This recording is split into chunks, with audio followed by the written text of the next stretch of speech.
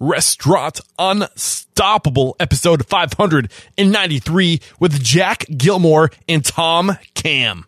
And if you're not willing to learn from a fuck up or a mistake, you're in the wrong business. Are you ready for it factors, success stories, failures, and bombs of restaurant industry knowledge? Then, join Eric Cacciatore and today's incredible guest as they share what it takes to become unstoppable. Here is a statistic for you. 89% of all guests will research a restaurant online before dining out. So you've got to start thinking about how you can extend your in-house hospitality and attention to detail to the online world. Bento Box is a great place to start. They will develop a restaurant website that not only leaves lasting impressions with your guests, but also provides hospitality-focused tools that are proven to drive revenue online and guests into your restaurant. Sign up today at getbento.com/unstoppable and save up to $1,500 on initial setup for your new restaurant website. Get on it. I'm sure you've heard of Revel, but have you heard of the Revel Advantage? It is the payment processing solution that seamlessly integrates into your Revel point of sale and platform to create a complete system tailored to your business needs. Revel manages both your POS and your payments with integrated software, hardware, and credit card processing to save you time and money so you can focus on your business. Learn more at revelsystems.com/unstoppable. You got to check out Wisetail, a premier learning management system. Wisetail is a forward-thinking training and communication platform built to engage today's workforce. Wisetail is trusted because it grew up alongside some of the most recognized restaurants in the industry. This has helped them shape their product and its functionality through real-world feedback and rigorous testing. Wisetail can help you scale your training initiatives across all locations while empowering your employees to take control of their learning and their professional growth. To learn more, head over to www.wisetail.com/unstoppable or find the banner in the show notes. And if you use my links, you'll get your first 3 months free after signing up for a year contract. Again, that's wisetail.com/unstoppable. All right. With excitement, allow me to introduce to you today's guests, Jack Gilmore and Tom Cam. My men, are you feeling unstoppable today? Unbelievable. We're in Austin, Texas, man, and it's about to be spring. I've been in town for almost 3 months now, and your names have come up multiple times, what you guys are doing with your restaurants and your community. I'm really excited for this conversation. I know we are super blessed to be here. So after 20 years as executive chef and director of operations for Z Tejas, did I say it right? Z Tejas? Z Tejas, man. People are destroying Where are you from? My accent, my ability to pronounce Spanish words from New Hampshire. Give me a break. Jack Gilmore and Tom Cam decided to strike out on their own to open Jack Allen's Kitchen in late 2009.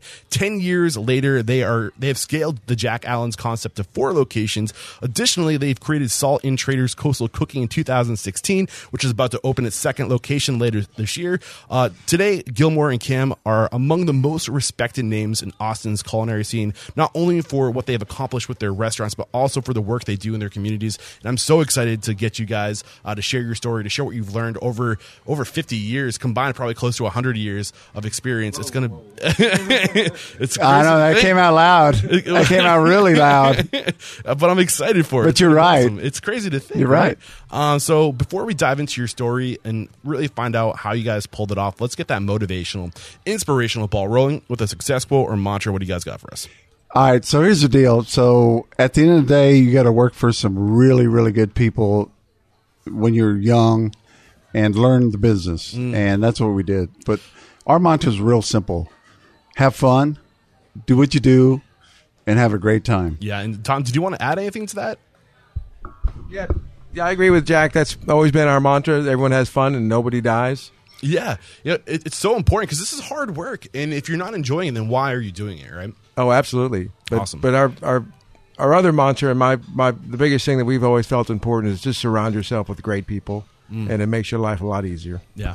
Man, I cannot wait to dive into this conversation. So let's just first kind of start with finding out how you guys both got into the industry, because you didn't cross paths until 30 years ago. So what were you doing before you guys crossed paths? Let's go there. Well, I grew up in South Texas, and my trade was, besides playing football and going to high school, I learned how to cook. And I worked at a steakhouse, seafood restaurant when I was 15, and it really didn't do anything for me except make, $3.15 an hour. So it was probably beer money back in the day. I'm 15, 16 in the Valley. But it provided a trade for me. So when I moved to Austin, I really didn't love college at all. So I started working with some really good people. And this is like 1979, and Tom was already here. Okay. So I guess, you were already here. At what point did you guys cross paths? Was it in the 80s?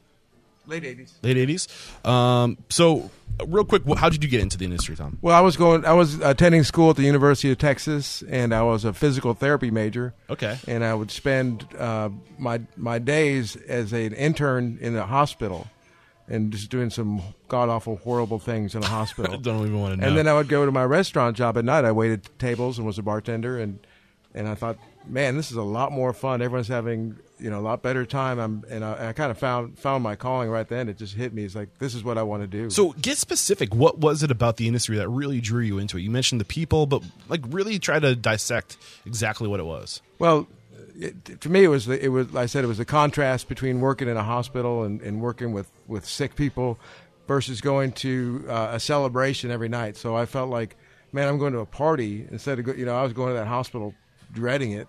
And then I'd go to the restaurant job, and it was like a party every night. Yeah. And the people there, I just there's something about restaurant people you just kind of connect with, and we just started some lifelong friendships, and the money was not too bad. I was in the front of the house, not a cook, so I was making the good money. Yeah. And just loved it. So, I guess one thing I'm curious about, at what point did you guys cross paths? Was it in the restaurant industry, or did you have mutual friends, or how did that start to happen? When did you guys really start to, I guess, rotate around each other? Well, so I was the chef at Z Tejas, and we were about to grow, and we were going to open a restaurant in Phoenix after the first one on 6th Street. And so we had to hire another general manager. So Tom came on board. And Tom comes in. He looks exactly like Tom Cruise back in the day. I'm like, who's this little shit coming in here trying to tell me what to do? He came in the right way and said, teach me everything you know in back of the house. Nice. So I taught him everything I knew in the back of the house. So he knew how to roll an enchilada and do this and do that and make a sauce, make a salsa, how to fry chips and things like that. So he was a sponge, and I said, so I went to the guys that own the place. I said, he's the real deal. Let's get him on board, and let's blow this place up. So when Tom came to you, Z Tejas, I don't know why I'm struggling with this. Z Tejas. Z Tejas, thank you. When Tom came to Z Tejas, so were you just a front of house server, or were you a manager? What was your title? I was the first manager that they hired as they were starting to grow. Just say it right into the mic for me real quick. Yeah, I was the first manager that they hired as they started to grow. So they brought me on as a general manager. I'd owned my own restaurant in Round Rock, and kind of had a bad experience with my partners there. Okay. So I left, and we were about to have our first kid, and I took 6 months off and ran into Larry and Guy that owned Z Tejas, and talked to them, and I liked what they were doing, and I liked the opportunity that was going to be there, and they brought me on, and so I'm just going to go deep into your individual stories real quick, and kind of get the idea of how, what sets you up for when you eventually cross paths. So you said you opened had already opened your own restaurant. You had some challenges. I mean, we do like to dive into the challenges, into the quote unquote failures, but are they really failures if you learn something? That's kind of the mentality I like to have. Yeah. So going into that situation with your old partner, what did you come out of that experience learning? How were you better after that? Well, it was in the late 80s, and this was before technology and computers, and I was 29 years old, and I wanted to have my own restaurant before I was 30, and so I just dove in and I worked, 80 to 90 hours a week, around the clock, 7 days a week, and really did a little bit of everything there. But this was in Round Rock, which is a small city outside of Austin, before Dell made it big. What was the name of your restaurant? Just curious, so we can. It's called La Margarita. La Margarita. It's actually still Okay. there. Is Yeah. it? Yeah. Oh, cool. But my partners brought me on to help them out, and the restaurant was already open. They were losing money. Okay. I came in, did my thing. We started making money, and they had given me 40% of the company. Wow. And so I started making. I paid off their debt, turned the business around, and then they fired me. Are you kidding me? No. Man, reflecting back at it, why do you think that happened? Greed on their part. Okay. Oh, I'm And sorry. that was all those things have been big lessons in our life, and it's the way that Jack and I interact with our employees now. Is all those are building blocks of memories of the way we were treated and the way that the industry, especially in that day, treated their people, and it's been something that we've taken with us, and make sure that we don't make those same mistakes. Yeah. So in our business. So you said around 29 years old. So you had made the decision to commit yourself to hospitality. I'm assuming probably in your mid-20s. Were you working part-time in restaurants while still pursuing the athletic training or physical therapy? Yeah, no, I gave up on the physical therapy. Got a degree in marketing. Okay, and then bounced around from restaurant to restaurant as a manager. I'd manage for a while. I get tired of that. I'd go back to waiting tables and tending bar and having fun, and then I got married and had a kid and had to get serious. Yeah, I hear you. One thing I like to do is to identify one key mentor, somebody that really stood out to you, somebody who really transformed who you were as a professional. Is there anybody like that in the early years of coming up and getting experience and developing yourself as a professional that really had an impact on you?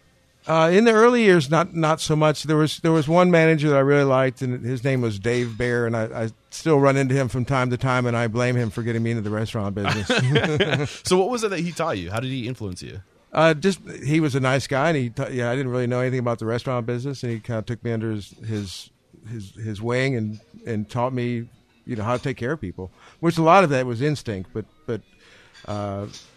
some of it is learned, and how to really make people feel good about themselves and have a great experience. Is there one nugget that you can reflect? I know it was a long time ago. One specific thing he taught you that you can share with us now? I think look people in the eye and smile. Yes. What does that do? Why is that so significant? It's real simple because it makes a connection. You got to have a connection, and people like to feel recognized. I love it. Yeah. Awesome. And you had mentioned that you got fired from this job that you owned 50% of the business after turning it around and making them profitable again. Knowing what you know now, what would you have done to protect yourself in that situation?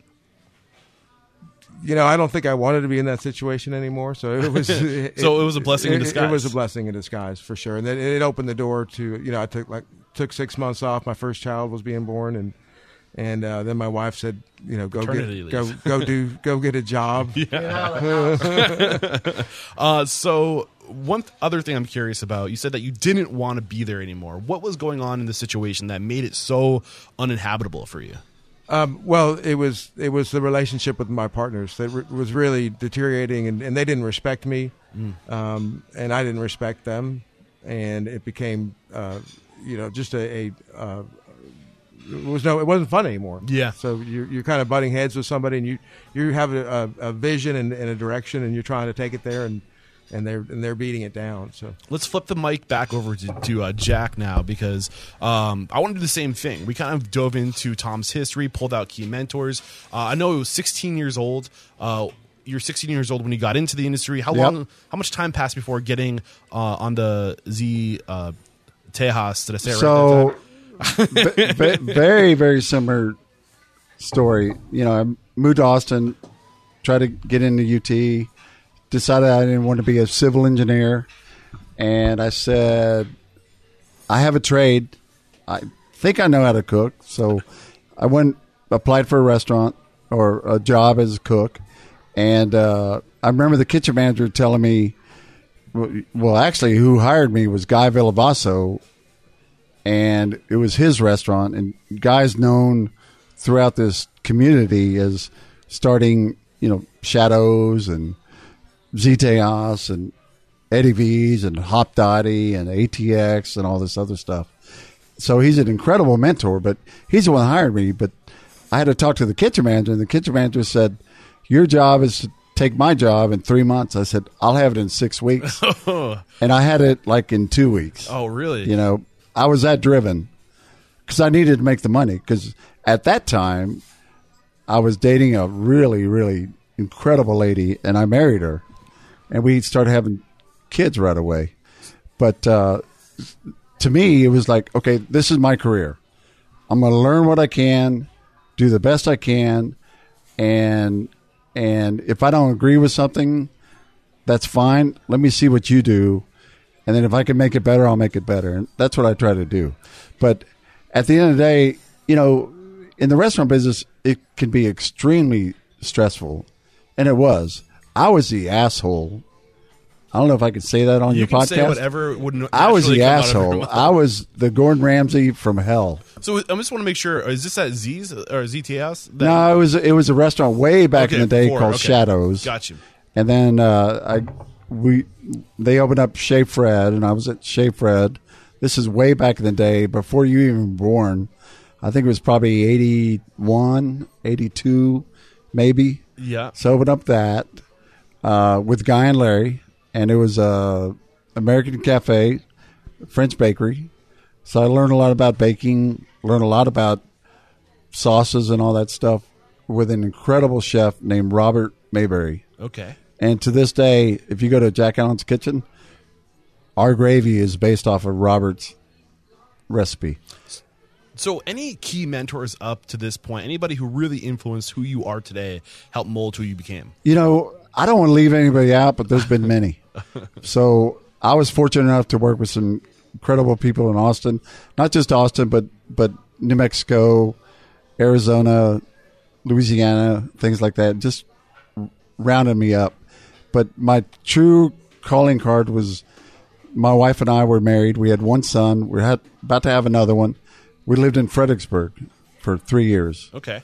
And Fredericksburg is a German ground community about 80 miles north or south, what is it? Southwest. Anyway, up there.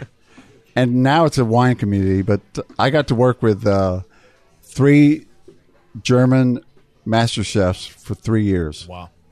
And at the time, so one would be there for a year, visa run out, another one would come in, visa run out, another one would come in. So I got to work with 3 of them. At the time, there were only 50 there were only 50 master chefs on the planet, and I got to work with 3 of them.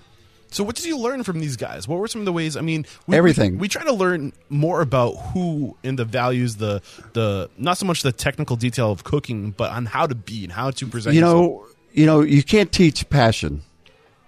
You can't teach the grind. You have it or you don't. What is passion in your opinion? Exactly. Passion to me is I give a shit. I care about everything that goes on a plate. I care about where it comes from. I care about how it's cut. I care about how it's served. And I care about the people eating it. And I see every plate that goes out, and I see every plate that comes back. And if there's food left over, I want to know why. You know what I mean? So they showed you the level of give a shit that is possible. Big time. Big time. Anything else you learned from these guys? Man, it's you don't have enough time for me to tell you everything I learned, but they were the best. And that was, instead of going to culinary school, I got lucky and I got to work for them. Okay. One thing I liked about what you shared with us is that you were so intentional, both of you were so intentional, and you went places to learn, and you weren't just there for a job and letting the world act on you. You were acting on the world. You're saying, like, I'm going to make this my bitch. Tom and I, after about me knowing Tom for 10 years, I was a little different position than Tom because my kids were a little bit older. But about year 10, year 12, Tom and I were like, hey, let's open our own joint. I was like, well, I don't have any money. And Tom says, well, I damn sure don't have any money. So let's wait. And then, develop our craft. Let's figure out what we're going to do. So every year after that, I was like, let's go do our own. Let's go do our own. Let's go do our own. And finally, about year 20 on my part, I'm like, I've been ready for a couple of years. And Tom finally said, fuck it, let's do it. And that's what we did. I love it. But in between all that, we got to learn what to do, what not to do, how to treat people, how to build a restaurant from a blueprint to sticks up to opening day. And we did it from the West Coast to the East Coast. And Tom and I were on a plane 200 days a year on the road, 200 days a year for a while, and it got old. But it was school. We went to school on somebody else's dime, and we learned what not to do. Yeah, We already knew what to do. I think we should dive into some of these lessons as far as what you learned on the road during this time, being shoulder to shoulder, traveling all over the nation, opening these restaurants. Before we dive into that, real quick, one other thing that I want to highlight about the one of the characteristics I'm picking up from you guys, which I really think needs to be brought to the surface, is when you go into a situation, you don't go in trying to dictate, you go in trying to learn. You keep your mouth shut and you ask questions and you learn. I think that's something that's really important because it came up in both of your stories.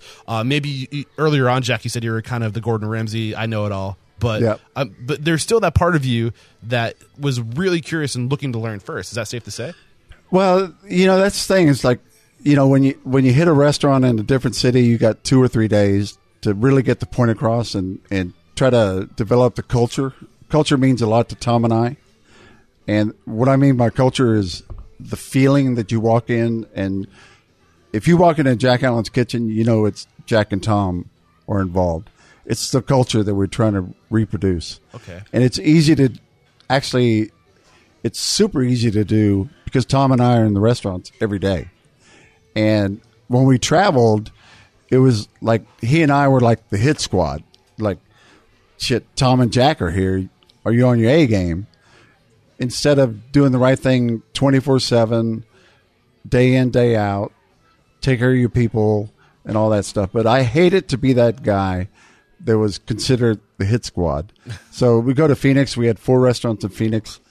And there was like, the Big Bear's leaving right now. He'll be in your restaurant in 20 minutes. T-minus. Yeah. That's bullshit. It really pissed me off. Why? But I had a relationship with everybody at all the restaurants, and I knew everybody's name. I tried to. Back of the house, front of the house, because it was always changing. It was different, but I hated being known as that, and I definitely hated just surprising them. Hey, I'm here. Okay. I want to really start to dissect some of the things you learned from this restaurant group, or this was it a franchise technically or a corporation? It was a corporation. Corporation. Yeah. I'm sure they taught you a ton. Let's swing the mic over to Tom and kind of dive in from a director of operations. Actually, let me stop you right there. Yeah. They didn't teach us shit. They didn't teach you shit? No. Wow. We learned on our own. Okay. We knew what to do, how to do it, why to do it, and all that explains why you were in the positions you were in. Yeah, you were the students. Nobody needed to teach us anything. We knew what to do. Okay. You know what I mean? It's like, let's do the right thing. So, sorry. In a corporate world, it's all about the bottom line. Can we buy that chicken cheaper, the tuna cheaper? Can we get it frozen? Can we make the mayonnaise? Can we buy the mayonnaise? Things like that. And I fought it, and I fought it, and I fought it. I said, no, it's not that's not who we are.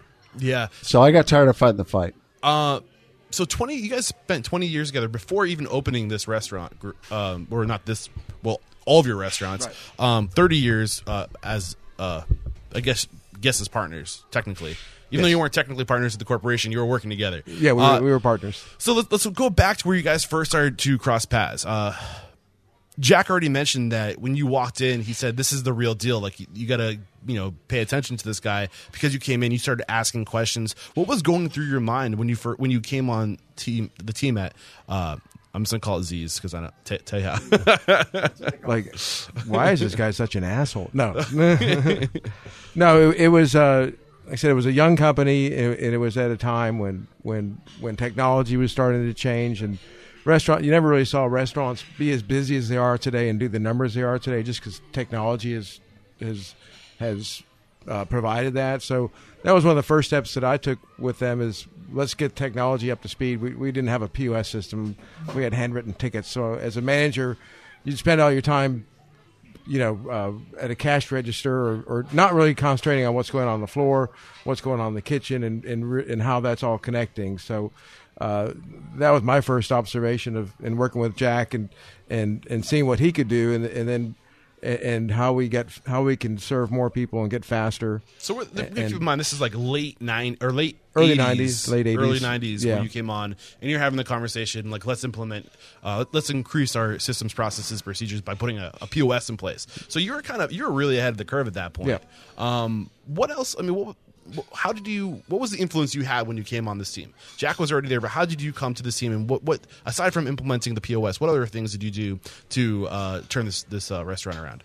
I observed and listened, and there was a really cool thing, and we still do it today. They had a book where the servers and managers wrote in it every night. So we still Manager's use this log. low technology. It's actually a server's log. The servers get feedback from every guest about the food, and write it every night about what's going on with the food, what's going on with the service, and then the servers rate how the shift went, and managers also would give their insight. So I think what I learned is to listen and see what's going on, and then rather than getting rather that being a roadblock, the things that were wrong, Jack and I learned to work together to come up with solutions. Okay, and so that's really what a good manager gets rid of roadblocks and creates solutions. I love that, by the way, but let's dive into the significance of having a log and what that log did for you, because that's something we can all implement in our business, whether it's an actual physical hard piece of paper and pen or a digital log. You can do that. We can all do that. So what is the intention of that log, and how do you make the most out of it? I'm gonna pass it to Jack because I want him to tackle that a little bit. So it's kind of our version of in-house Yelp. Okay. So I don't need that log if I'm in the restaurant at night because I talk to everybody. When I say everybody, I talk to a lot of people. But it's a learning tool. So if we run a special one night, they say, that salmon Florentine, I'm just making stuff up, was off the charts. That could be a menu item or not. But it's really one of those things where it guides us in-house, and it's not just for Tom and I. It's for our management staff. It's for our wait staff. It's for our bus staff, our bar staff, host staff. Everybody's kind of rated or graded that way. So it's not a tool for just Tom and I. It's a tool for everybody. So if a hostess comes in and she worked last night, she'll read the log and says, you know what? Seating was terrible. This was that. Could have been nicer. You ran out of menus or whatever. She'll learn from it or else. Yeah. I mean, it's a way to collect data. It's a way to increase communication. And it's also a way to measure the level of happiness in your business. The one thing that you mentioned that I really like is rate today's shift on a scale from 1 to 10. Like, where were we? It's 1 to 5. 1 to 5. Yeah. So if you get 3 people putting down a 3, and I call bullshit on 5s. 5 is perfect. Okay. And I've yet to have a perfect shift. So if you're seeing a 2 come up, right, or a 1 come up, I know where to work. You know that instantly, that's a we red got flag. An issue, and why not give your people that opportunity to raise alert? I don't have anything against Yelp, but I'd rather listen to our staff, our team, than anybody else. Yeah. And it's not meant to hurt anybody's feelings. And the only way it works is you got to be 100% honest. Honesty sucks. It does. I mean, when the kitchen's running 20-minute ticket times, it's hard to hear, but it's the truth. Yeah. So fix it. So implementing this log is one thing that you guys did early on. What are some of the other things that where did you even learn that? I'm curious. Was that something you did on your own, or did you? No, we did it back in the day at Z Days. Gotcha. We've done it for 30 years now. Okay. And it makes sense, and we haven't tweaked it in 9 years and 3 months. Wow. At all. That's amazing. So what else did you guys do over at Z's to kind of to get to the point where you guys climbed the ladder? And I don't know, but I don't know about that, but I was stuck in the kitchen. I couldn't go out at all. Okay. I mean, I was stuck in the kitchen. You know, Tom got to go around and talking to people, and he was stuck out front. So he couldn't go in the kitchen. So I always told Tom, I said, I got the kitchen. Don't worry about it. Take care of the front. Don't worry about it. But we're going to interact. And a lot of times Tom would point that finger and say, we're going outside. We're talking. I'm like, oh, shit. I pissed Tom off. Well, and for whatever reason, he was right. So I learned from that. You know what I mean? yeah. And if you're not willing to learn from a fuck up or a mistake, you're in the wrong business. What was the biggest fuck up that Tom ever called you out on? Oh, there's been a lot. I mean, there's not one. There's not one, but he's always been right. No, well, Tom's got it. Tom's got it. Here you go. Yeah. No, so you know when Jack got going in the kitchen, he would get going in the kitchen. And What do you mean get going? What do you mean by that? You know, he'd kind of get worked up and Okay. be a chef and be screaming, Temperatures and yelling, flaring. and hostess came back and was communicating with Jack, and he was kind of an asshole to her. And after the shift, I said, you know, do you even remember talking that way to that hostess? And he said no. And I said, well, what if someone talked to your wife that way? And he thought about it, and it something went off in his head, and he goes, yeah, I get it now. I get it. But you just kind of in the heat of the battle, sometimes things got out of hand. But, Yeah. But sometimes you just got to talk it over afterwards, and and the light bulb comes on. You know, a couple of things from that. First, I mean, just the power of self-awareness and emotional intelligence and being mindful of how you're coming off to other people, you recognizing that. Then also a way to approach your business partner in a way that's like non-threatening, but also supportive, where you're like, hey, check yourself before you wreck yourself. But you did it in a way. What was it like when he called you on this? What was your initial, were you feeling threatened by him, or what was that like? You know, bottom line, he was 100% right, and I knew I was that way. But the minute he said that, it flipped a switch, and I think I've changed. Yeah. So I kind of took it as it was, and he was right. So I started chilling out a little bit, and then at the end of the day, we're putting out great food, timely manner. Everybody's having a great time, staff and all that. You know, I was one of those guys that servers would hate coming to me and say, hey, do you mind putting that gravy on the side? And I would say, fuck yeah, I mind. You know what I mean? Because I know what they're going to do. They're going to dump it on there. But I learned from it. Yeah. And it got me better. It got me to where I am now. Awesome. So if you're not willing to hear criticism, you know, as well as accolades, then you're in the wrong effing business. Awesome. So it really matters. Yeah. It really matters. This is usually around the point. And by the way, that shit doesn't happen anymore. For glad to me hear it. or for any of our staff. We won't put up with it. Beautiful. Tom, looks like you want the mic. Do you want to add something onto that? You know, so I think that probably the biggest change in Jack and I over the years was kind of mellowing, because I was no saint either. You know, we both had a temper and held people accountable, which we still do, but not always in the best manner. So I think over the years we've mellowed and learned how to motivate people without scaring them. So that to me is probably, if you look at where we were in the early 80s to where we are in the late teens, that, you know, that's the biggest change, is how to motivate people without screaming at them and throwing plates against the wall. And Making a note to dive deeper into that, how to motivate people without screaming. Anything else? no. Jack, did you want to chime in?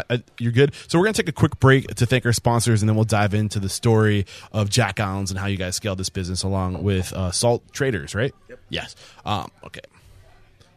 Your job as a restaurant owner or manager is to paint a picture of the job done right and to empower your employees with the tools and knowledge they need to excel. This is why you need to check out Wisetail, a premier learning management system trusted by our industry's most recognized names. With Wisetail, quickly scale your training initiatives across all locations, empower your employees to take control of their own learning and professional growth, foster communication and engagement through their integrated integrated training and communication tools and ensure long-term scalable success with the help of their best-in-breed client experience team.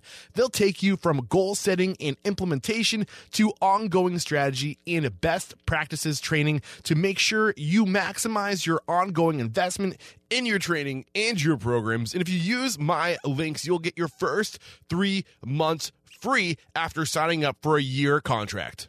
Again, that's wisetail.com/unstoppable, or find the banner in the show notes.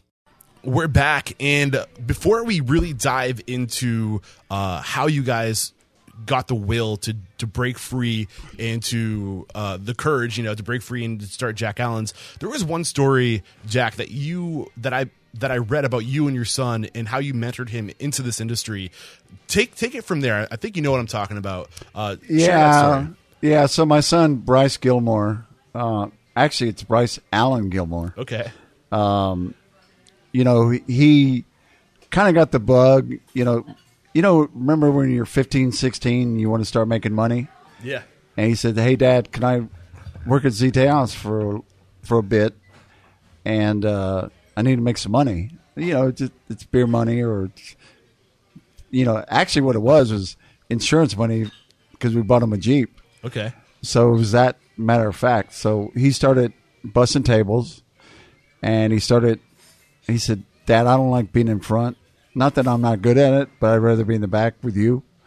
So we put him in the salad area. We call it pantry. So he started making salads for us. And he's probably 16 at this point. Did it for about 6 months, after high school or during the summer and things like that.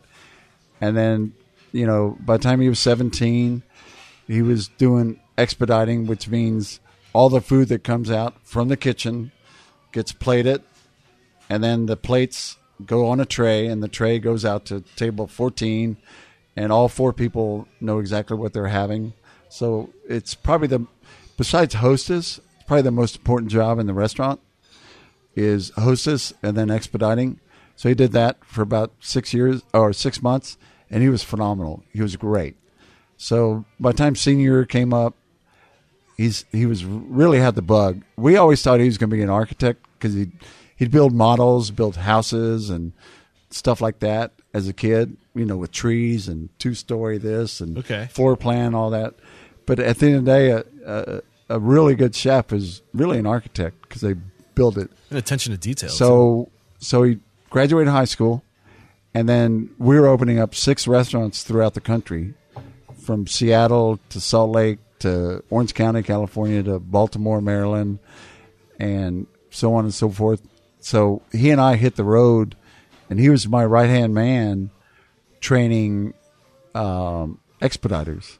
So he really got the bug, but he got in there early enough where he could see the walls up and the equipment being delivered and this and that and all the smallwares coming in, all the plateware and glassware coming in, and break it down and put it away and all that stuff. And he really dug it. So we did that for about a year, the whole year we were on the road 300 days at that time, which was grueling, but at least I was with my son. And, I remember one night, we tried to share a hotel room, and I was snoring so bad he had a pillow over my face trying to smother me. I say, "Dude, you're getting your own room tomorrow." That's awesome. So he got the bug.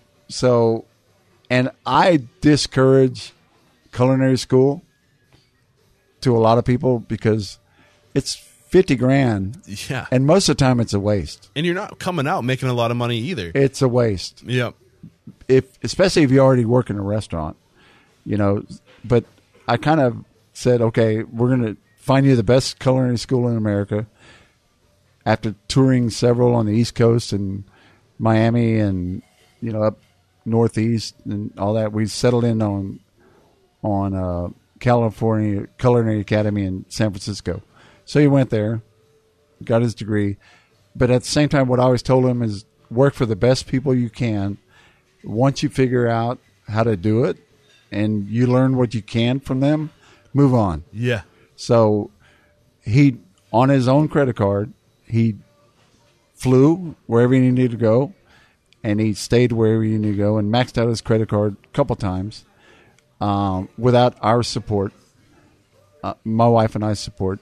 And he did it on his own. Yeah. So, but to act on that advice that you gave to be able to travel, to go work for the best, and to learn what you can and move on, you need to have low liabilities to be able to pull that off. That type of lifestyle, being on the road, traveling, you're not making a lot of money, so you can't let the liabilities of school loans hold you back from getting that experience. And you can get way better, realistic, on the job training experience doing that approach. I mean, he still ended up going to college.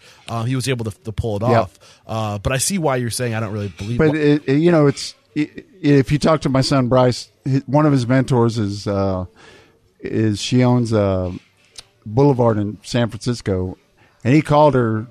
I can't remember her name. I can't remember her name, but he called her and said, "I want to come and stage at your restaurant. When you say stage, I'm going to come to your restaurant and work for free. And hopefully you'll hire me." And at that time, he was back in Austin. And so he flew out there on his dime. And within 4 hours, she said, "You're hired." Beautiful. And he said, "Shit, I should have brought all my stuff." So he came back to Austin, got all his stuff, drove his truck out there and set it all up. So he worked at one of the best restaurants in America. Yeah, and we're talking about your son, Bryce Allen Gilmore, who opened, when he came back to Austin after doing all these staging, he opened the trailer, The Odd Duck, which later became the Barless Wine, which later became Odd Duck, the Brick and Mortar, which later became Sour Duck. And I had his business partners, Mark, on the show, and his earlier business partner, Sam Hellman-Mass, on the show. Yep. And these guys are great. And they met staging, going around the world at Aspen. Aspen, Colorado, on top of a mountain. But that approach to getting into the industry, to go work for the best, and to be the most, not most unintelligent, but the least experienced person in the room at all times, and surrounding yourself with people that have more skills than you, that's the fast track, in my opinion, to get places in this industry. And I wanted to highlight that. You probably need to talk to Bryce, but he's on my radar. His whole thing, and I'll get you on there, but his whole thing about the trailer and all that stuff was absurd. I'm like, you're effing crazy. But he did it. Yeah, he did. And he was connected with Sam and Mark and several other people. But it turns out that the day we opened up Jack Allen's in Oak Hill was the day he opened up his trailer. I noticed that you guys opened right around the same time. I was curious about that. We were one day apart, and he opened up on his birthday, and I think we opened on the 19th, 18th. Interesting. So to this day, I mean, he's regarded as one of the top chefs in America, Food and Wine Magazine, James Beard, and all that stuff. Must be proud. I'm super proud. I can only imagine. But he's so humble about what he does, and all he cares about is the farmers and his staff. And if you do that, if you start there, you're going to be very, very successful. Well, hopefully I get an hour with Bryce, but we're here to talk about your story. We'll bring it back to that. I just wanted to highlight that advice, that guidance that you gave him, because without that, where would he be today? Well, I tell you what, Tom touched on, his wife and my wife. You can't be successful in this business without incredible support from the family and the wives. And Bryce's wife is so supportive. She's a doctor, got a baby boy that's 4 years old now. So she's got her own career. He's got his career, and they just meet. But you cannot be successful without having a home base where you go to and say, "I'm home." I love it. Let me take my stinky shoes off. You okay with that? I'm glad you're home. Kind of thing. I love it. So you guys finally build up the courage to break off, do your own thing after 10 years of talking about it. What happened at the 20-year mark that said, okay, now we're ready? How did you guys know you were ready? We were ready. We just knew it. At the time, I'm going to tell the story, Tom. At the time, we were looking, but we weren't hard looking. But we got a phone call from Tom's brother and said, "Hey, I got somebody that's got some money that wants to open a restaurant." I'm like, "Is this guy crazy? I mean, it's going to take some money to really do this." So we met and we talked, and he got to know Tom and I. And he said, "I'm not going to share any names," but he said, I want a restaurant. I'm like, really? He said, no, I want to do a restaurant. I want to invest. And he checked Tom and I out based on our history and what we did and what we have accomplished. He said, I'm all in. By the way, I think I have the rest of the money, and I think I have a location. So that one day, we said, okay, where is it? And it was Oak Hill. So I already knew Oak Hill's spot, Oak Hill Jack Allen's spot. Tom never been that far south, right? So we went, and I said, this is a home run. If you can put the money together, let's do it. So we went through a lot of other incarnations of that and finding the money and all that stuff, getting a budget and all that stuff together. But the minute you walk up on a building, you either feel it or you don't. So what was it about this building that made you feel it? It was a thing of beauty that had great bones, but it needed love. And it was a neighborhood. And at the end of the day, that's what we wanted. We didn't want to be on I-35 and serve the masses. We wanted to be in a neighborhood. We wanted to get back. And it was just a perfect site. And the money was right. The deal was perfect. It's like, let's do it. And at that point, we had no idea what we were going to call it. We had no idea what we were going to serve. We had no idea that there was a second bar involved. We had no idea there was a creek. So I said, let's do it. And we'll figure the rest out. The rest is easy. One thing I love, sometimes people will write to me asking, what's your advice for building the business plan? I need to have a good business plan because I want to get investors. I need to have that good business plan to get the investors. I'm like, you might not be ready to open a restaurant until you have people coming at you, throwing you money because of the reputation that you've developed. I mean, when you get to that point where you've been in the industry, you've developed a reputation, you have the experience, and people are coming to you because they see the value in who you become, I feel like that's when you know it's time. Am I far off by making that statement? You know, we kind of went through this, like Jack said, over the years we had talked about different concepts, and I think I wrote maybe 10 different business plans over the years, but at the end of the day, we never could find the money. So once we found someone that believed in us, then the business plan was important, but the fact that I could write it in a day and a half because I can read a restaurant P&L and I can put together performance for the next 5 years and answer an investor's questions. Then we were ready. Don't get me wrong. I'm not going to undervalue a good business plan. But now, I mean, so we struggled for years trying to find the money. That's what held us back. But now, not a day goes by where we don't get a call or an email saying, "Hey, you know, we want to invest in your company." And we're like, "Well, you're too late. You know, where were you 10 years ago or 11 years ago?" But I think I totally hear what you're saying. And like I said, you cannot undervalue a good business plan because it's a key variable. You need to have it, but people don't invest in business plans; they invest in people. No, I agree. I absolutely agree. That's what. But if you're struggling with a business plan, then you probably don't know the business well enough, and you probably don't know yourself well enough to move forward. Go back and get some more experience. Yeah. Where the business plan took us, less than a half a day to write because we just felt it. So we weren't sure what it was called, but we knew what it was. So you guys were talking about opening a place together for, was it like 10 years you said? That you started bouncing the idea off? And you made it happen after 20 years, but even when you had the money, you didn't even know what the name of the restaurant was going to be, what you're going to be serving. So take us through that process of developing the vision, of committing the vision to writing, and of developing that concept. Well, it was 2009, so if you remember, there was a pretty big recession going on at the time, and most people were not thinking about opening businesses. But I just felt, especially in Austin, because the recession really never hit that hard here, but I felt like we were, riding the surf, and that wave was about to hit. We had the dip, and now the wave was about to hit, and I could just feel it. And we were able to go out and source, contractors and architects and get everyone at a really cheap price. I mean, we left Ziteos in October and we opened December in the same year, so 3 months. You can't do that anymore. Where we just kind of put everything together. Everything fell into place. The name, the concept, the what we wanted to do. I created a cocktail menu. Jack created food menu, and all this was just because of our experience and our trust in one another. It never happened again. We opened for less than $1 million.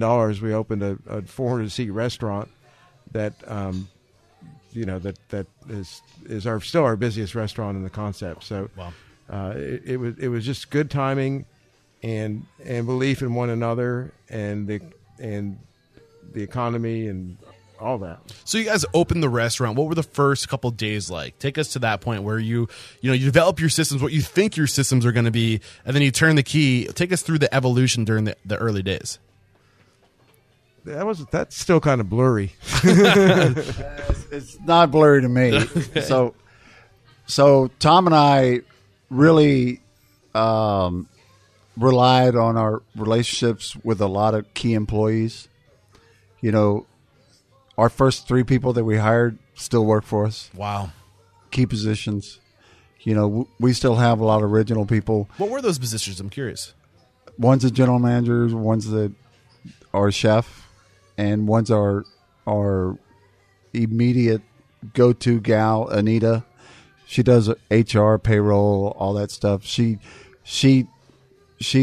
Tom's second wife, my second wife, and she takes care of the whole thing.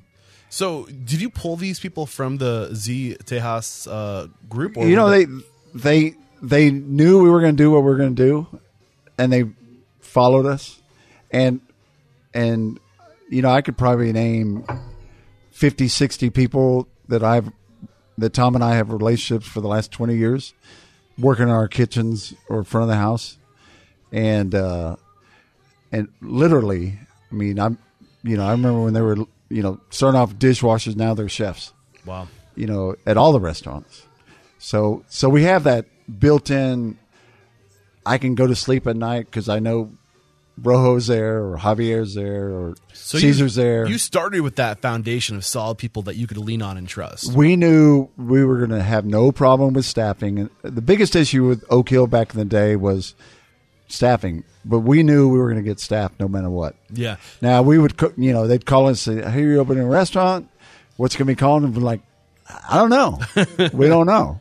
So it was one of those banters back and forth. We hired a design person that helped us with the logo and that, and we went through incarnations of what to name the restaurant. And somebody said, "Hey, what's your middle name?" I said, "Allen." They said, "Well, what do you think about Jack Allen's?" I said, "We got to have kitchen in there somewhere because it's all about the food." Mm-hmm. And then so it was Jack Allen's Kitchen and Patio Bar.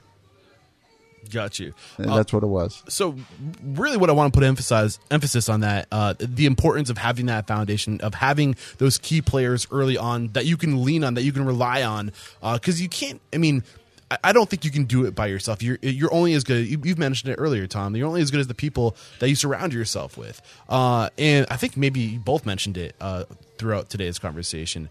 So what was it like after you guys opened up and you're open? Like that was the original question. Like what were those early days like? Well, let me go back to investors and things like that. Yeah. People trying to get started, but the main thing is when Tom and I say what we're going to do, it's with honesty, respect, and integrity. If we say you're going to get your money back, you're going to get your money back. A lot of restaurateurs nowadays, whether go through investors or a bank, it's not always the case. But our main goal whenever we open a restaurant is we get a pile of money and we build a restaurant and we pay them back. That's our deal. And investors love that. Otherwise, it's nice to say you have a restaurant, but you don't get paid back, but they get paid back. So your original investor, is he still a partner today, or did you pay him back? Is he out of it? Partner is kind of a weird word. I would say investors. Okay. Because they don't flip a burger. Yeah. They don't seat a table. They don't clean a table. So they're investors. So they invested in now. They've been, I'm assuming, paid back all of your investors, or in the early restaurants. Yeah, the early restaurants. Yeah. Gotcha. Awesome. So huge lesson there. Integrity. That's it. Yeah. That's it. Do what you say, and then say what you do. Okay. So was it 2016 or no 14? When was the second location opened? 2012. 12. Okay, so it took you 2 years to go from 1 to 2 locations. Yep. How did you know you were ready for that second location? Where did you get location 1? Here's a real funny story. Is like we wanted to build a restaurant company with multi-concepts. Okay. We knew that up front. All the investors knew that. And we were knee-deep into Oak Hill. And by the way, Oak Hill, we had no idea what we were going to do there. I mean, we stood up meeting 1 with 80 people we just hired, and we stood up honestly with everybody's like, we don't know what we're going to do. We don't know what's going to sell, and we don't know what's going to happen. But we will adapt day to day. So we had 10 menus the first month, adapting to either pricing or what we called something or what sold, what didn't sell. We'd get rid of it, put something else on. And the only way you can do that is listen to the guest and listen to the employees. I'm thinking that log must have been so handy at during these early days. But that's really what it was. Yeah. And I mean, I remember the first night we opened was, there was, our number 1 seller was Coors Light. I was like, that can't be Coors Light. It cannot be Coors Light. So my goal as a chef was, how do I beat Coors Light? So we started adding stuff. Anyway, we got to where we wanted to be. But Round Rock was Tom grew up in Round Rock, went to school there in Round Rock, knew Round Rock better than anybody else. And he came to me and said, let's do a restaurant in Round Rock. I'm like, where's that?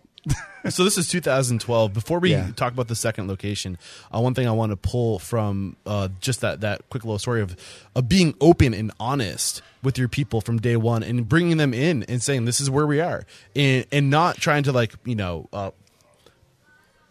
don't even know the right words for it, but treating them like you're equal when you're having the conversation, saying this is this is it. This is transparency. One of my mantras is check your ego at the door. You don't know everything. I don't know everything.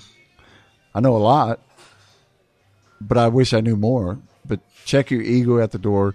Here's what we're going to do. How has that mantra served you? Incredible. Yeah.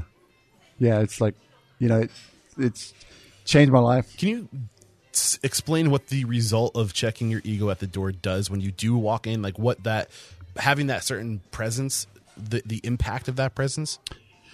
It's one of those things where I know way deep down inside, I don't know everything, but I know what people want. But it's changing. I mean, I'm the anti-technology guy. You know what I mean? I hear you. But I'm willing to listen, and I'm willing to learn. I mean, you go from handwritten checks to all of a sudden you get a computer check, and the computer's always wrong, or stuff like that. So I'm willing to learn. I'm willing to change. I'm willing to embrace. But somebody's got to show me that. Yeah. What happens when you check your ego, when you admit you don't know anything? I think it opens you up. When you have that mentality of put the ego away, be open to suggestions, you learn so much more. Yep. And plus that energy, that presence that you walk in when you are being curious, when you are being inquisitive, when you are acting like you don't have all the answers, it's about building relationships in this industry. When you take that openness, people aren't going to want to they're not going to be turned away from you. They're only going to appreciate you and respect you that much more. Yeah, and it when you start designing a restaurant on paper, architect tell you that's going to be blue and that's going to be green, that's going to be red. I'm like, I don't really fight it, but I will if I really feel it. But they're the pros, so I'm going to listen to them first. Will it change? Maybe. Will it not change? Probably not.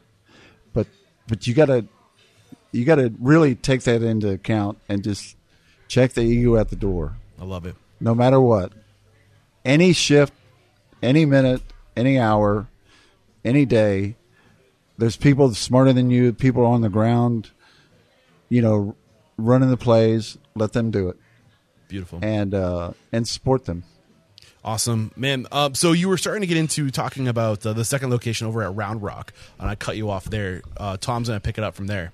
Yeah, so we never felt we could open the other restaurant. I mean, we had the same group of investors. They were happy with what they want to know what the next thing was, and I saw an opportunity in Round Rock. But our biggest thing was we weren't going to open a second restaurant until we had the people Yes. in place. Yes. So we started just kind of stacking up people everywhere, and I would beg them to come work for us. So I had restaurant general managers in their past were now waiting tables for us, and multi-unit guys were managers for us. And I said, just be patient because it's going to happen. So we just built this talent pool so that when we opened the second location, Jack and I one of us had been in that restaurant for the first 3 or 4 years that we were open, and we were about to open a second one and take us out of the equation, which scared our guests and scared our investors, but that's the direction we were going. So we had this talent pool, and the thing that scared me the most was we needed to keep the culture. It wasn't about, to me the success was going to be can we open another restaurant and staff it with people, but can we open it with the people that have the same passion that our wait staff does, that can execute like our kitchen does, and everyone believes in the same thing. And that's really just that every guest feels like they're taken care of and they're special, and they walk out the door and they're happy and they want to go tell 10 other people. And we were able to do that. We opened the second location in Round Rock, and people come up and say, I don't know how you did it, but our servers are happy. They're excited about being there. They know about the food. They're excited about the vendors that are eating in the restaurant, and the farmers that are eating in the restaurant, and the liquor makers that are eating in the restaurant, and so they get behind it, and they believe in it, and they bring that exuberance to the table. I love it. And just again, the power of growing your people before growing your physical locations is the big takeaway there. What was it like being in 2 different locations now? You guys, there were 2 of you, so were you guys like dividing and conquering, or how did you approach that situation? Well, we felt confident walking away from the first restaurant, for short periods of time, so we concentrated all of our time, probably the first 3 or 4 months at the second location, and made sure that culture was, we were watering that culture every day, and it was growing, and we left really good people behind us at the original location, and talked to them daily and gave them feedback as well. But were you guys getting pressure from the investors to get more locations going, or was that something? They were not so much pressure, but they were behind it and they were willing to do it, and it was always our goal to grow. To become a company of restaurants is the way we described it. So you mentioned early that you had always wanted to be a restaurant group with multiple concepts. Why not have location 3 or 4 be a different concept? Why did you wait until you had 4 locations of one concept to break off and try a different concept? Or was there a concept that in the middle that I missed that might have not worked? Well, we were at 3 Jack Allen's locations, Gotcha. and then we opened the Salt Traders. Was there a strategy to going 3 deep in one concept first? Just because we've been exceptionally blessed and welcomed by this community, and Austin is a size that can support 3 or 4 restaurants that we serve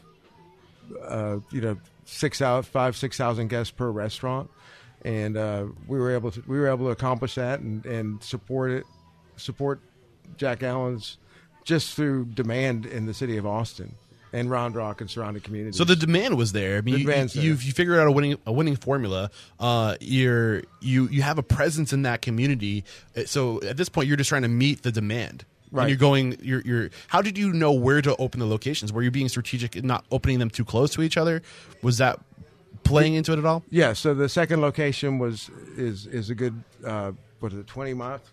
Yeah, so you have one. The first between, location, Southern Austin. The second location, Northern Austin. Yes, and then third location where we're at right now is on Loop 360, Western. which is kind of the central western side of it. I noticed you're away from any you're Austin establishment, but you're not like in the heart, the center of Austin. Was that their strategy behind that? That was another one of our strategies. Is you go into these underserved communities where people are dying for good food. They don't want to deal with the traffic to get into. Don't want to go into town. Yeah. They want something in their neighborhood, and they want something that's affordable, and they want something that's consistent.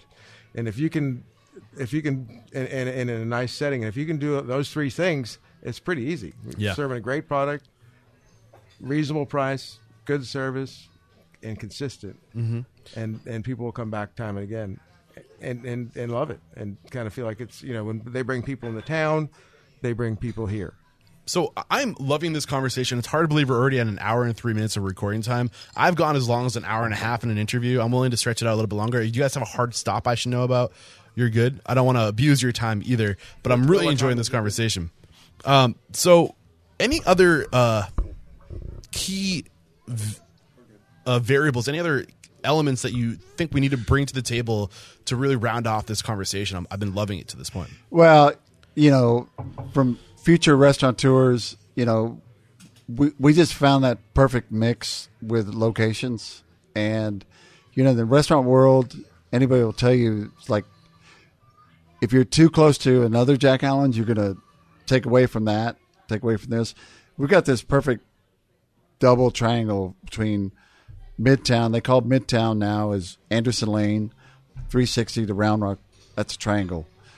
Midtown, 360 to Oak Hill. That's another triangle. So, we can open a restaurant 2 miles from here because there's one available. But what's going to happen? You're going to draw. We'll split it. We'll split our staff. We'll split the sales, all that. So it doesn't make sense. So we're very, very strategic on how we choose sites, and we back away from 95% of what we're offered, 99% of what we're offered. But we like taking over old buildings that need love. Every restaurant we have has been 4 or 5 different restaurants throughout the years. And we go in there, we literally take it down to the sticks, top and bottom, side to side, and we start over. What's the benefit of that approach of older buildings? I'm not sure. I'm not sure. If you talk to a lot of people, it's like, give me a slab and I'll build it up. I'm like, nah, there's bones. Let's keep the bones. Let's do it the Jack way, JK way, and let's create something. And that's what we've done. That's what we do. So when did the vision for the seafood restaurant, Salt and Time, was? The vision is simply, I talk to a lot of people every day, and they say, people that live south of the river don't like going to Round Rock.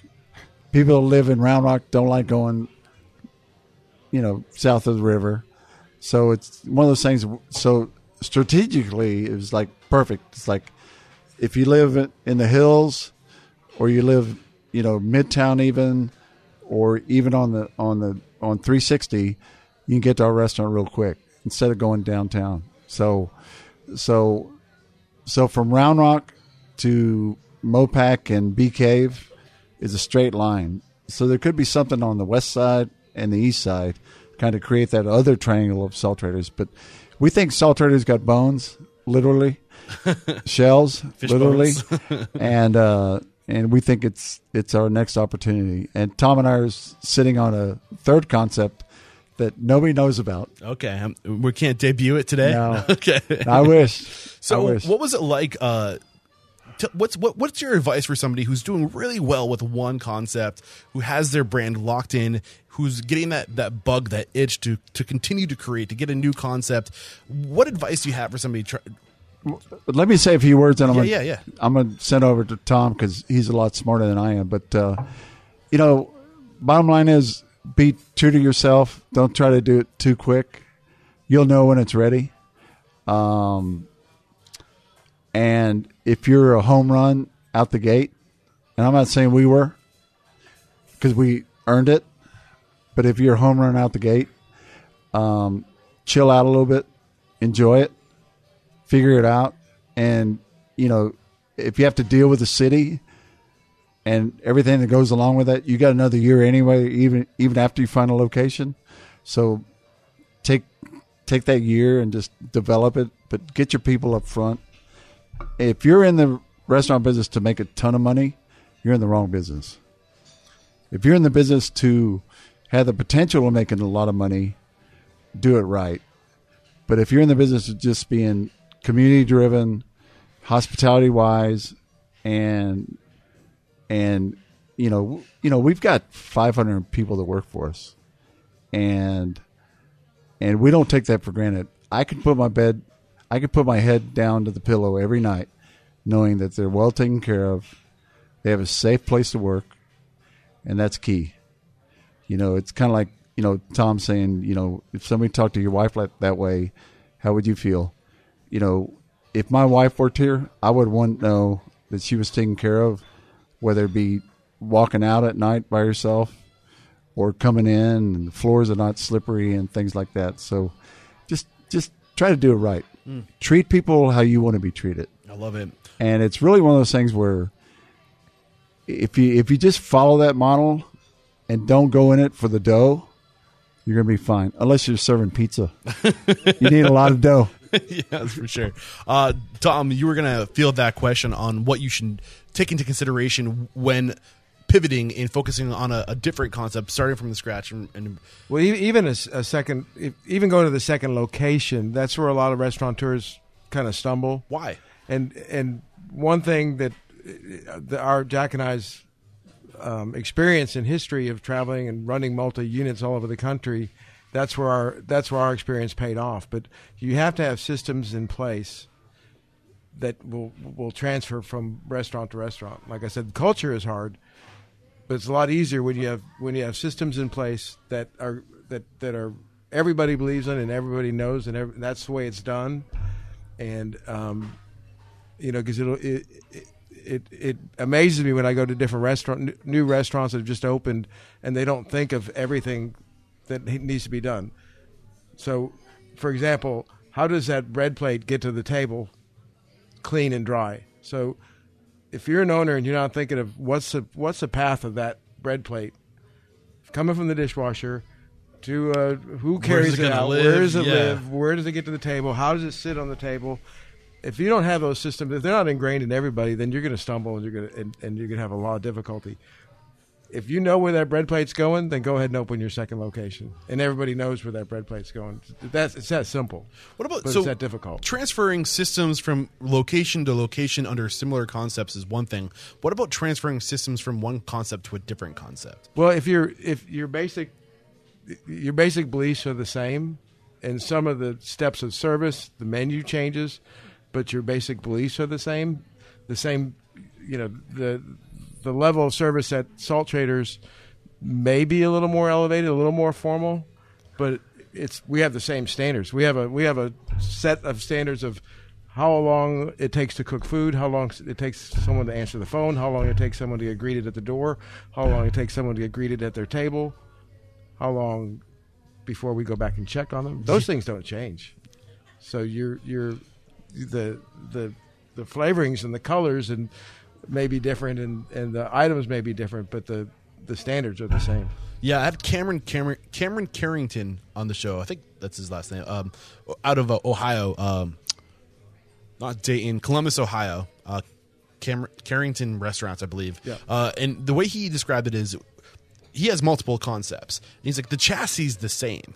It's like the chassis is there, the bones are there. We're just putting a different model on the outside. Yeah, absolutely. All the systems, processes, procedures, the culture is the same across the restaurant group. We're just, again, like putting a different like shell on the outside and rebranding the same systems and processes and culture. I think that's a really great way to put it. And we want people to know that it's a Jack and Tom restaurant. Yeah. And it's going to be, you're going to get the same consistency, you're going to get the same quality of service and experience that you would at any of our restaurants. So one more thing I wanted to get out of you guys before we go to the speed round, which I think is going to be really important, and I made note. You said we learned how to motivate people without screaming. So how do you motivate people without screaming? I think that's one nugget we can drop on my listeners before heading to the speed round.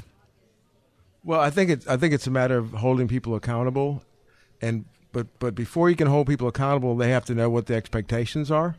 So the expectations are very, very clear, and then the accountability is there, and people are taught to, and they're coached, and they're trained, and all your managers are buying into that. They're doing the same thing, and it's not out of yelling at them to make them understand, but it's they buy into why, rather than why do we do a certain thing? We do it for this reason, and then they get explained what that reason is, and they buy into that, and then everybody else around them makes them kind of conform to that same standard. So you explain the purpose, the reason, the why, and then give them the standards, the expectation. So it's a lot about just good communication, understanding the why, and then giving them an aiming point of this is what the job done right. looks like. And when people have those tools, those resources in place, that alone is enough to motivate them. It should be. Okay. And sometimes it's not, and sometimes they're not the right fit. So when it's not, is it not a right fit, or is there anything else that you do? Then I start yelling. Okay. Jack, did you want to add anything to that? Well, let me give you a scenario that's true to this day. All right. So you're a server, brand new server, and you work in downtown Austin, and you're hired, and your first day is Monday. So the owner, the manager, whoever interviews you says, really not much. Like, where do I park? I don't know. It's over there, and it's $20 a day. Okay. And then you come in, you don't really get an orientation, or you might, and the orientation is real simple. Bathroom's there, host stand's there, kitchen's back there, and all that. How many times have you been out to a restaurant and you ask the server, hey, how's the shrimp scampi? And the server says, I don't know. They don't let us eat here. You know, our staff has eaten everything on the menu. They go through an 8-shift training period, which is about a week. They drank all of our key drinks. And if they don't drink, that's fine. Listen to the person tasting it and get the notes, get the understanding, if, you know, things like that. Same eating all our food. If you're a vegetarian, you don't want to eat meat, that's fine. At least hear it. But at least you see it and you feel it and you touch it, you smell it, and you listen about it. But everybody that comes through our door that we hire, which, by the way, is very hard nowadays, we don't take it for granted for 1 second. We put a lot of grueling money, time, energy into setting them up for success. And a lot of restaurant companies don't do that.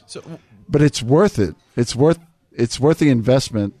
If you're going to go through the investment of hiring somebody, teach them and train them right.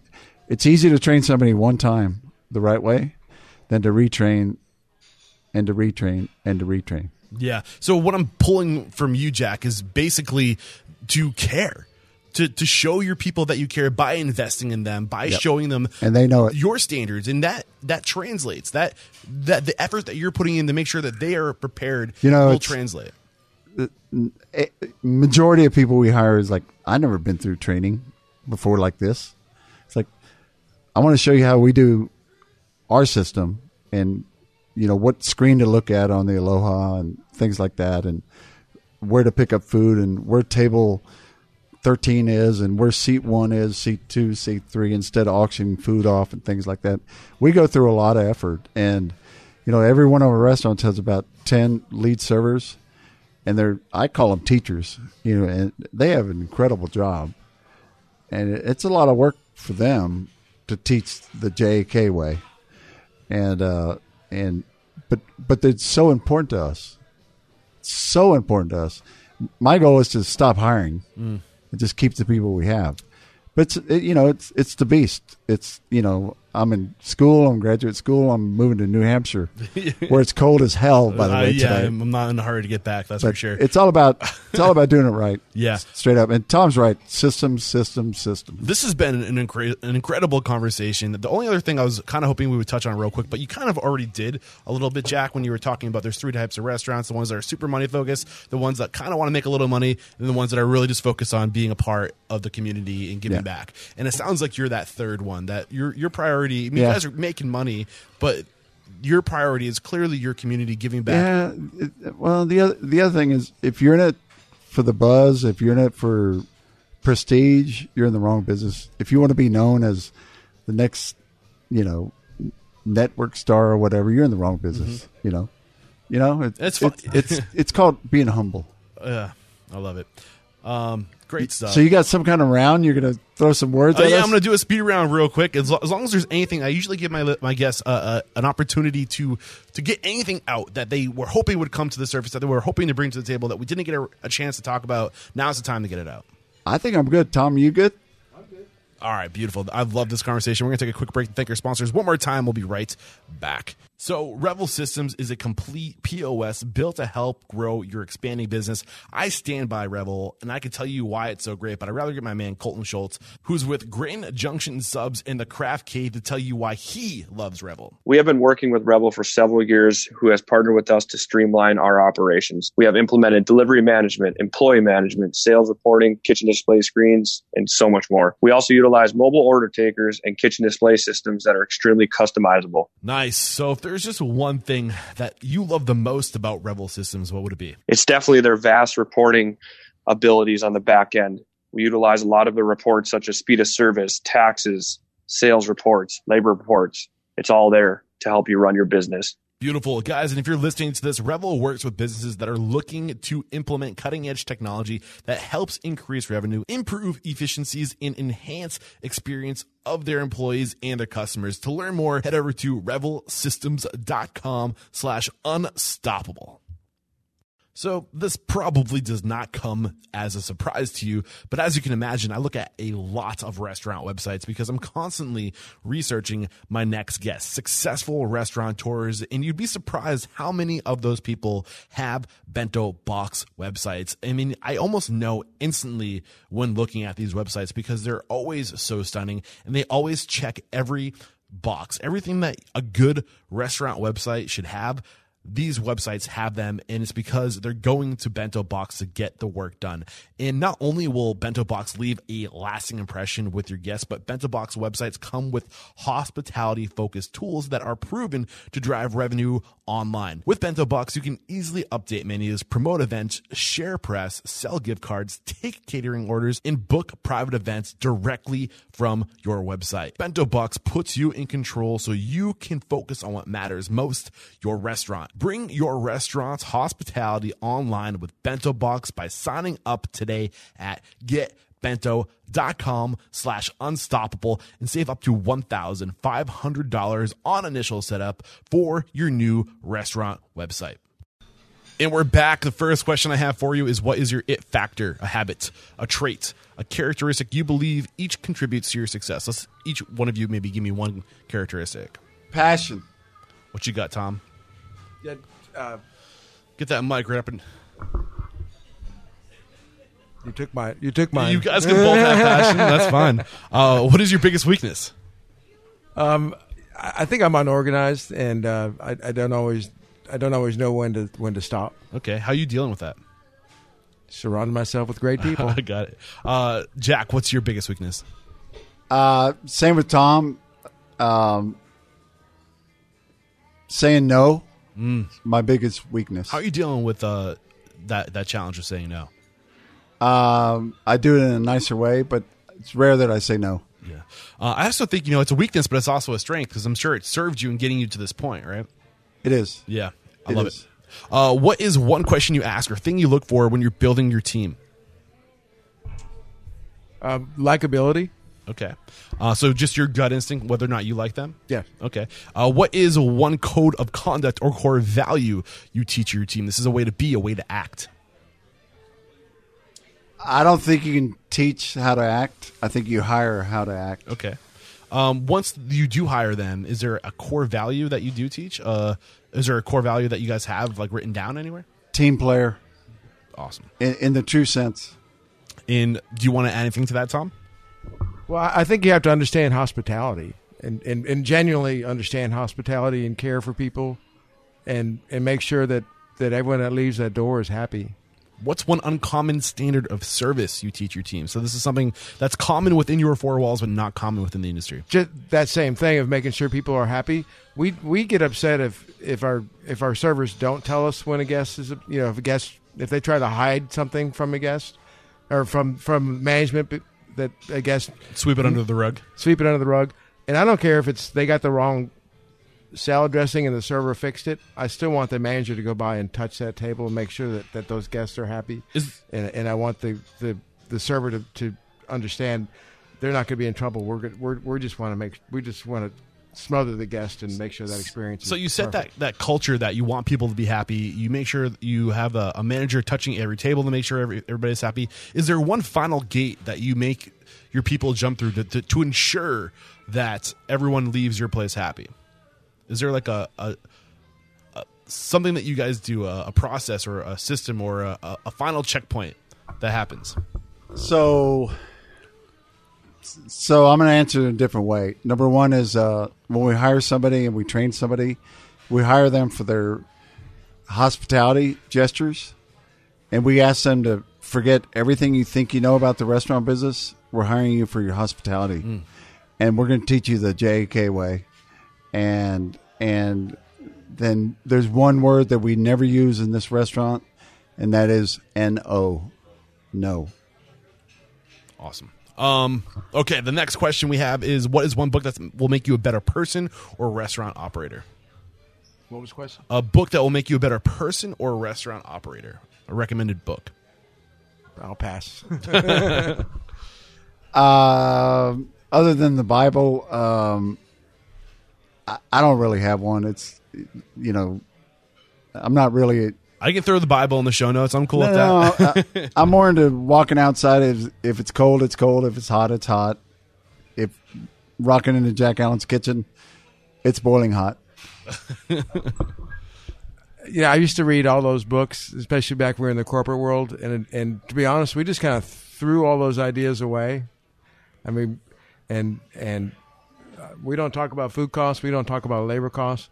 We talk about growing sales and having happy guests. Yeah. If you take care of your people, your guests, your employees, a lot of other stuff tends to follow.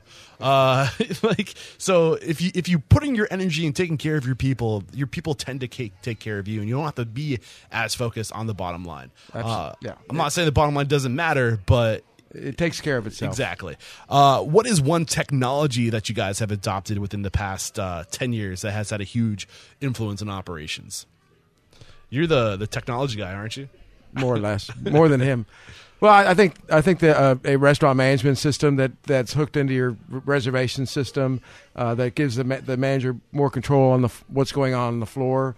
We were able to increase our table turns by implementing that by, I think, 10% immediately. Which service did you go with?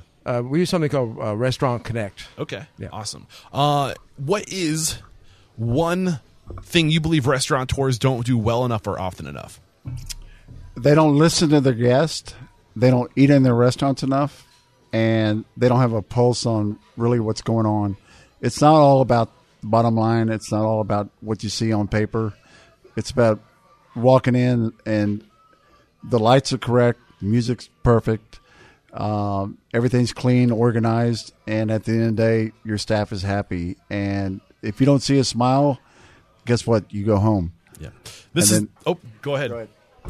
The other thing that strikes me is someone taught me a long time ago, make it easy to take the guest's money.